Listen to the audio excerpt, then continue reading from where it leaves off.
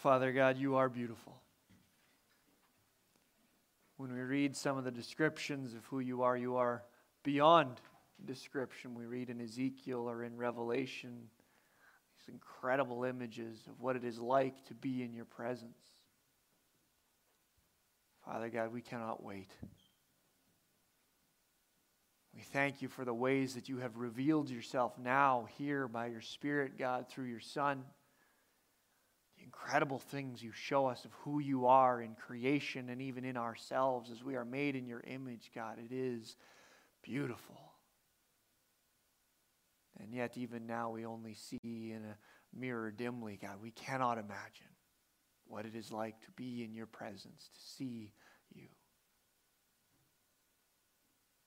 Father God, we thank you that your grace is real, that your desire to be with us is real. And Father, we want to connect with you.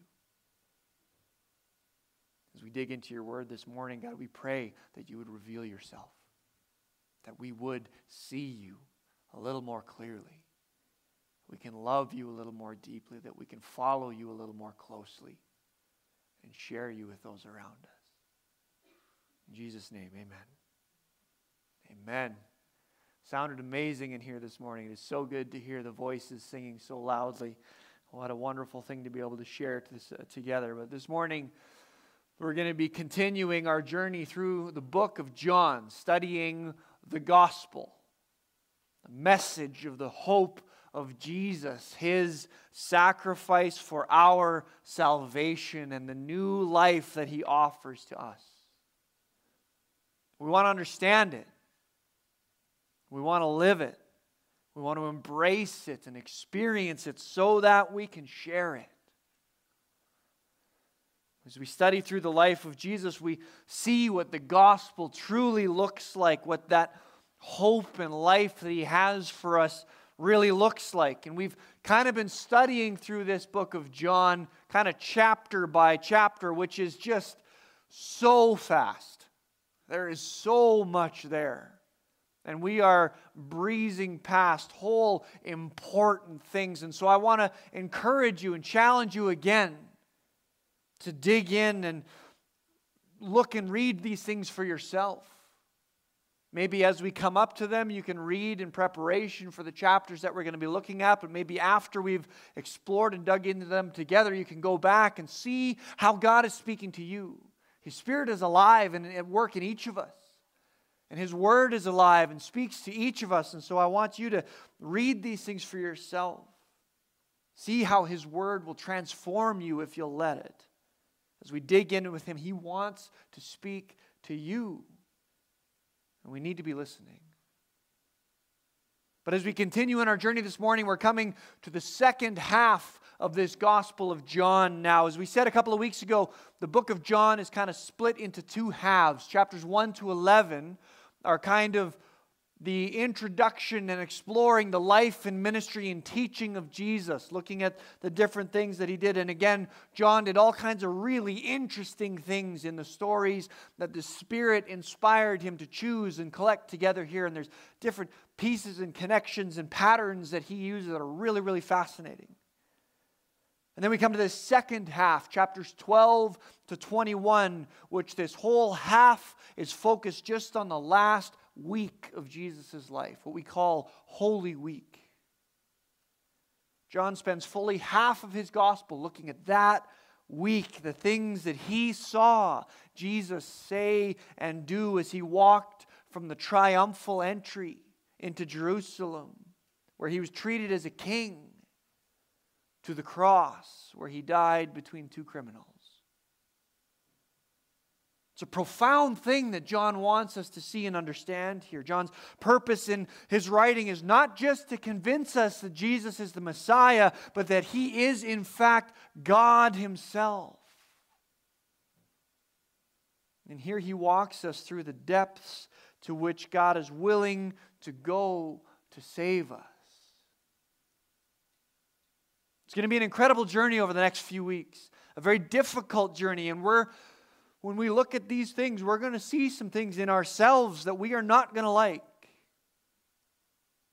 When we look at this story of Holy Week and what Jesus had to do and chose to do for us, it reveals truths and realities about ourselves that are not comfortable. But we have to see them. We have to understand them, who we are, what we've done, what we deserve, and what He has laid before us. Hope, forgiveness, new life, salvation, mission, purpose, and glory. As we begin this journey, turn with me actually to John chapter 13. Again, this half begins in John chapter 12, and that's the story of the triumphal entry. And we're going to save that for Palm Sunday a few weeks from now as we walk through that Holy Week. And we're going to see the contrast in the people there and in our own hearts as they went from yelling, Hosanna, to screaming, crucify Him, just a few days later. So turn with me to John chapter 13 this morning. We're going to read just some of this story together. And again, this whole chapter is amazing, and we can't cover everything that's in it. But this first part, we need to prepare ourselves a little bit. It is one of the most powerful and profound things that has ever happened in the history of humanity. Jesus did a lot of incredible things, even raising the dead and these incredible miracles. And every moment, every word mattered.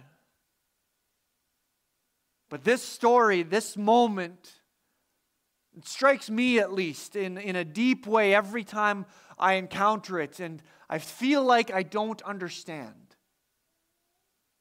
And I need to, because it matters. Let's read it together. John chapter 13, we're going to read the first 17 verses here. It says this, it was just before the Passover festival. Jesus knew that the hour had come for Him to leave this world and go to the Father. Having loved His own who were in the world, He loved them to the end. The evening meal was in progress, and the devil had already prompted Judas, the son of Simon Iscariot, to betray Jesus. Jesus knew that the Father had put all things under His power, and that He had come from God and was returning to God, so He got up from the evening meal, took off His outer clothing, and wrapped a towel around His waist. After that, He poured water into a basin and began to wash His disciples' feet, drying them with the towel that was wrapped around Him.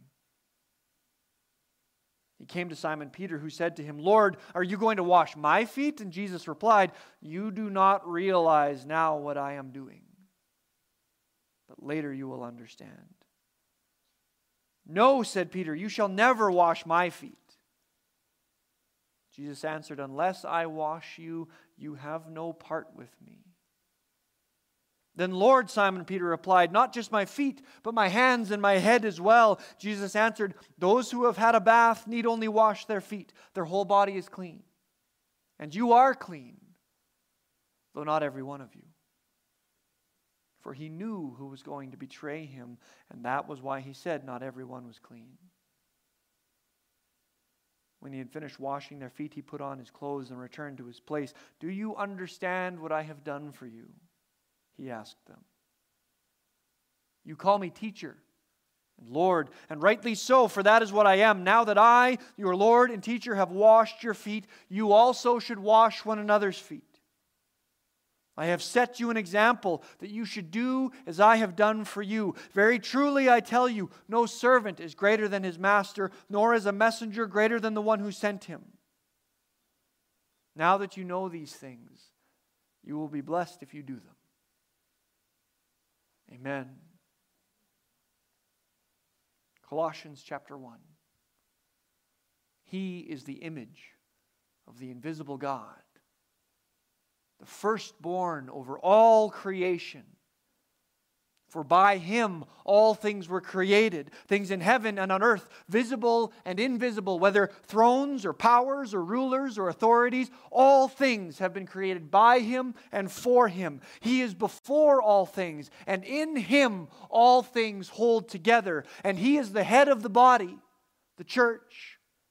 He is the beginning and the firstborn from among the dead, so that in everything he might have the supremacy. That is who washed their feet.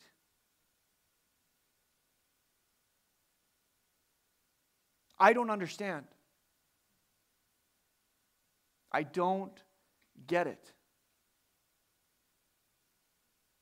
Because I think if I got it, my life would look different. I think if I truly got it,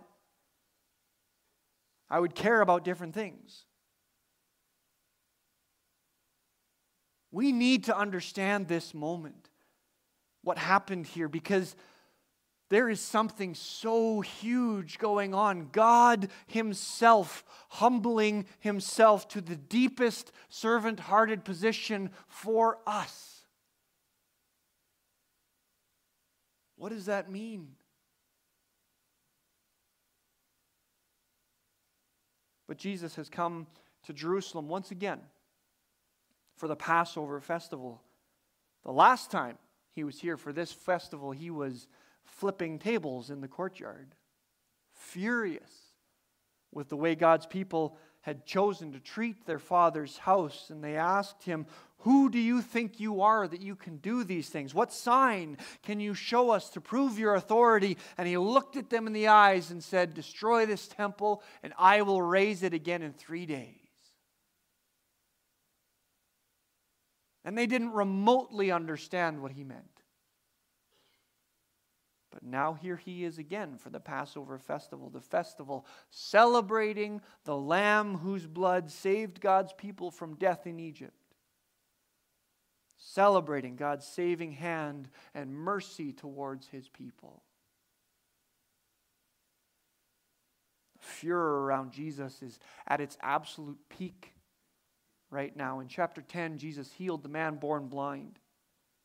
And it ended with a huge battle with the Pharisees, calling him demon-possessed and trying to seize him right then and there. And then he escapes somehow and goes off and he raises Lazarus from the dead, proving again and for all to see his power and authority over life and death itself. And it's the last straw.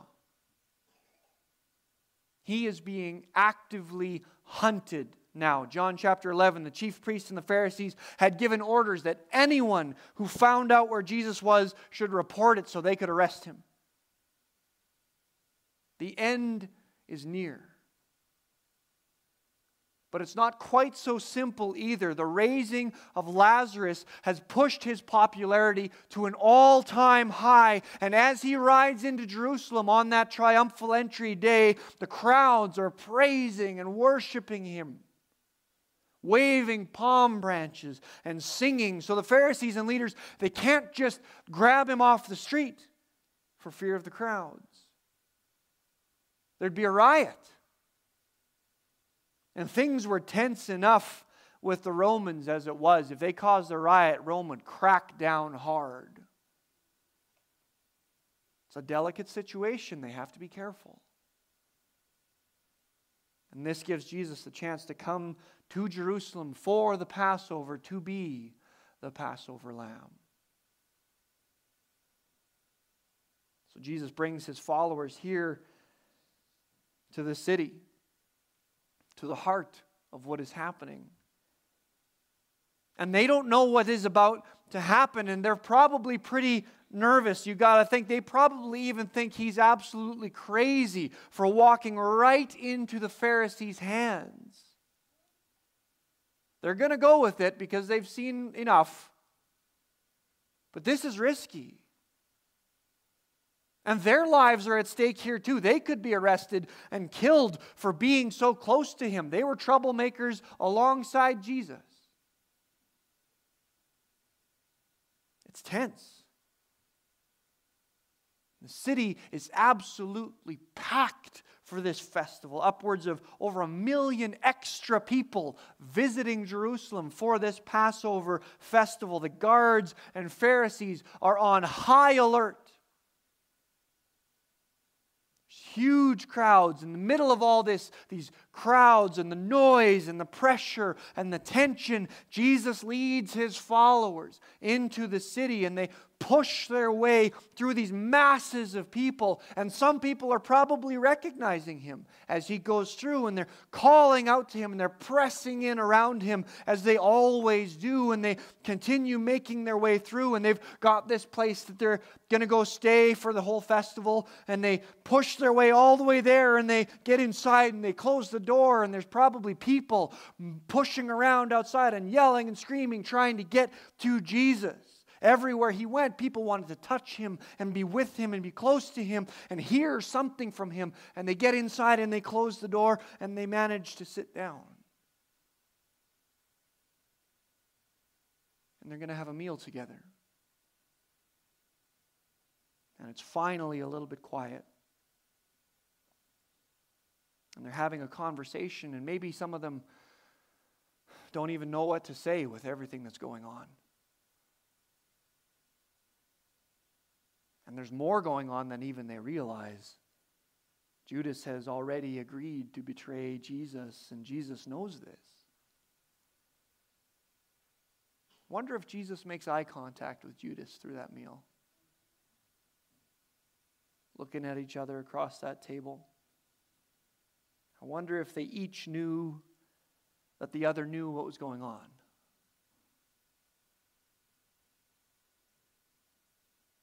So as they're eating, seeing all of this in his mind,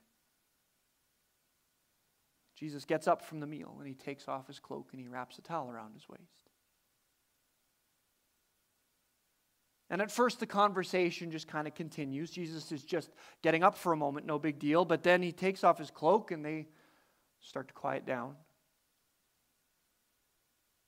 And he wraps a towel around his waist. And it's silent. What is he doing? He walks over to the side and he gets a bowl. And he pours some water in it, and all they can hear is that water pouring. No one moves. No one says a thing. Their eyes are riveted on him. Picks up that bowl and he walks over to the first disciple. And kneels down on the floor in front of him, and Jesus takes his feet in his hands. And he starts to wash them. The dust and the dirt, manure and filth, walking all day through the streets of Jerusalem with his own hands. The water dripping and splashing in the bowl. Oil lamps flickering in the room. Casting shadows on the wall. And after what seems like an eternity, Jesus dries his feet. And then he moves on to the next man. And he kneels down and he begins washing his feet too. I would be paralyzed. What is happening right now? If there was a clock in that room, its ticking would be the loudest thing we'd ever heard. This is not fast. There's at least 12 of them there. Seconds tick by, minutes, one by one, Jesus moves around the room. He comes to Judas. They look right at each other. Jesus washes his feet too, the water dripping in the bowl, the rustle of the towel as he dries his feet. Their master, their Lord, the Messiah, God himself washing their feet.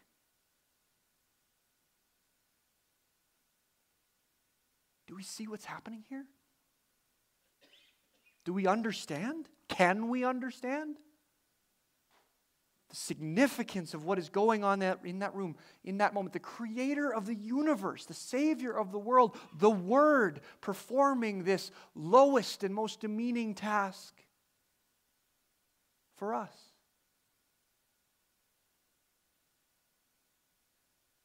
Peter, of course, can't handle this. Lord, are you going to wash my feet? Jesus replied, you do not realize now what I am doing, but later you will understand.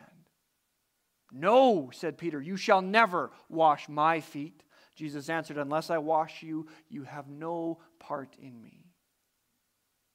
Then, Lord, Peter replied, not just my feet, but my hands and my head as well. Jesus answered, those who have had a bath need only wash their feet. Their whole body is clean, and you are clean, though not every one of you. Peter at least gets that there's something huge going on here, but he overcorrects and reveals something profound about our hearts in our relationship with God, the control we try to take in our journey with Him, in our salvation, because we don't want God to do this for us. It's too much. It's too humbling. It's too hard for us to just receive. To sit there and sit there and sit there and let Him do this for us. To just submit. Our pride, our guilt, our shame, our ego, we want to do something. We want to earn something. We want to prove something. We want to tell God how to save us and show Him that we're helping. Peter tries to be magnanimous. He's trying to be more humble than Jesus. No, you shall never wash my feet. Fine, but my hands and my head as well.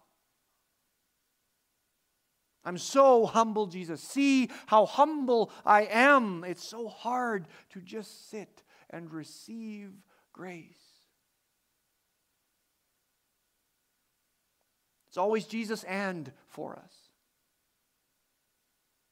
Jesus and good church attendance. Jesus and not swearing too much. Jesus and not doing this or that or whatever. Jesus and giving lots. Jesus and sacrificing lots. Jesus and helping everyone. We feel guilty. We feel like we don't deserve His love, like we have to do something, and we can't. We don't deserve it. We can't earn it. We can't make it okay. We have to just let Him forgive us. Sit there and let Him wash your feet. Let Him make you clean. Let Him forgive you, because He does. And we do want to do good things, and we do want to do things that honor God and live a life that reflects this transformation that Jesus has brought, but it's all in response to what He has already done for us. We can't do it. We can't earn it. We can't help. We have to just sit and let Him wash our feet, and there's nothing harder in the world for us to do than to let that happen. It's so humbling, so vulnerable, so raw and painful. It goes against everything our hearts desire, the pride and control that we crave. But it's the only way. And it's enough, because He is enough. Jesus finishes washing their feet, and He puts His cloak back on, and He returns to His seat, and He says, do you understand what I have done for you? No. I don't know if we can, but He tries to help us. Tries to help us see. You call me teacher and Lord, He says, and rightly so, for this is what I am. Now that I, your Lord and teacher, have washed your feet, you also should wash one another's feet. I have set you an example that you should do as I have done for you. Very truly I tell you, no servant is greater than his master, nor is the messenger greater than the one who sent him. Now that you know these things, you will be blessed if you do them. That is the invitation. That is the new life that he offers to us. Freed from our pride. Freed from our agendas, from our plans and goals, from our mission to build our own kingdom, to build ourselves up, washed clean by the blood shed for us, freed to be completely submitted to him, born again to show his love to the world around us. What a gift! What an opportunity! What a blessing, and all available to us if we will sit and let him make us clean. It's so easy for me to want to help him, to try to take control, to convince him that I'm not worthy, or to tell him how to fix me. It's so hard to just sit and let him speak. To let him work, to let him wash my feet, to receive his grace. To let him love me. I get in the way. So often, my hands are just always reaching over his shoulder all the time, trying to help. And he's looking at me, trying to help me see, don't you understand what I'm doing for you? I don't need your help, I need your heart. Let me make you new. It's amazing. He is amazing. He is enough. His love is enough. His grace is enough. His blood is enough. And we will have to be willing to let him be enough. Because when we do, he will transform us into his image, into his likeness. Our hearts, our minds, our desires will be his. Our mission, our purpose, our life will be his. And we'll be able to live and to love people like he does. To serve them like he does. If he can wash your feet, how far can we go for someone else? In your relationship with one another, have the same mindset as Christ Jesus, who being in very nature God, did not consider equality with God something to be grasped. Rather, he made himself nothing, taking the very nature of a servant, being made in human likeness. And being found in appearance as a man, he humbled himself by becoming obedient to death, even death on a cross.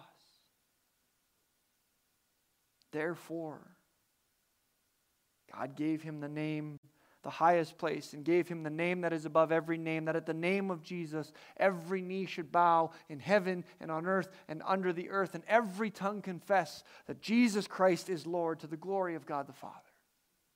Amen. Jesus humbled himself for us, and he invites us to submit to him, to receive healing and wholeness, forgiveness and salvation and life beyond anything we can imagine when we let him be enough. And then he begins to show us what it means to love others too. The gospel is salvation and an invitation into a new life that we can't imagine, a life where everything is turned upside down, where everything we think matters is different, where what is important is completely opposite to everything we are naturally drawn to a life of humility and sacrifice deeper than we can know, because it's what he's done for us. Do you want that? Let's pray together. Father God, we thank you for this story. this reality, this truth that Jesus did this for his followers. The example that he has set for us. Father, we cannot imagine what it means that the creator of the universe, the Word, who brings us abundant life, would wash their feet. But God, we want to understand. We want to know. We want to submit like Jesus did and embrace that life of humility and sacrifice and service, because that's where true life is found. We pray, God, that you would fill us with your love for the people around us, that we would see them like you do, that we would love them like you do, that we would desire to serve them, to show them who you are, like Jesus did. We need to be humbled. We thank you that you are gracious, that you are merciful, that you are patient. We pray, God, that you would reveal how deep you desire us to go. In Jesus' name, amen.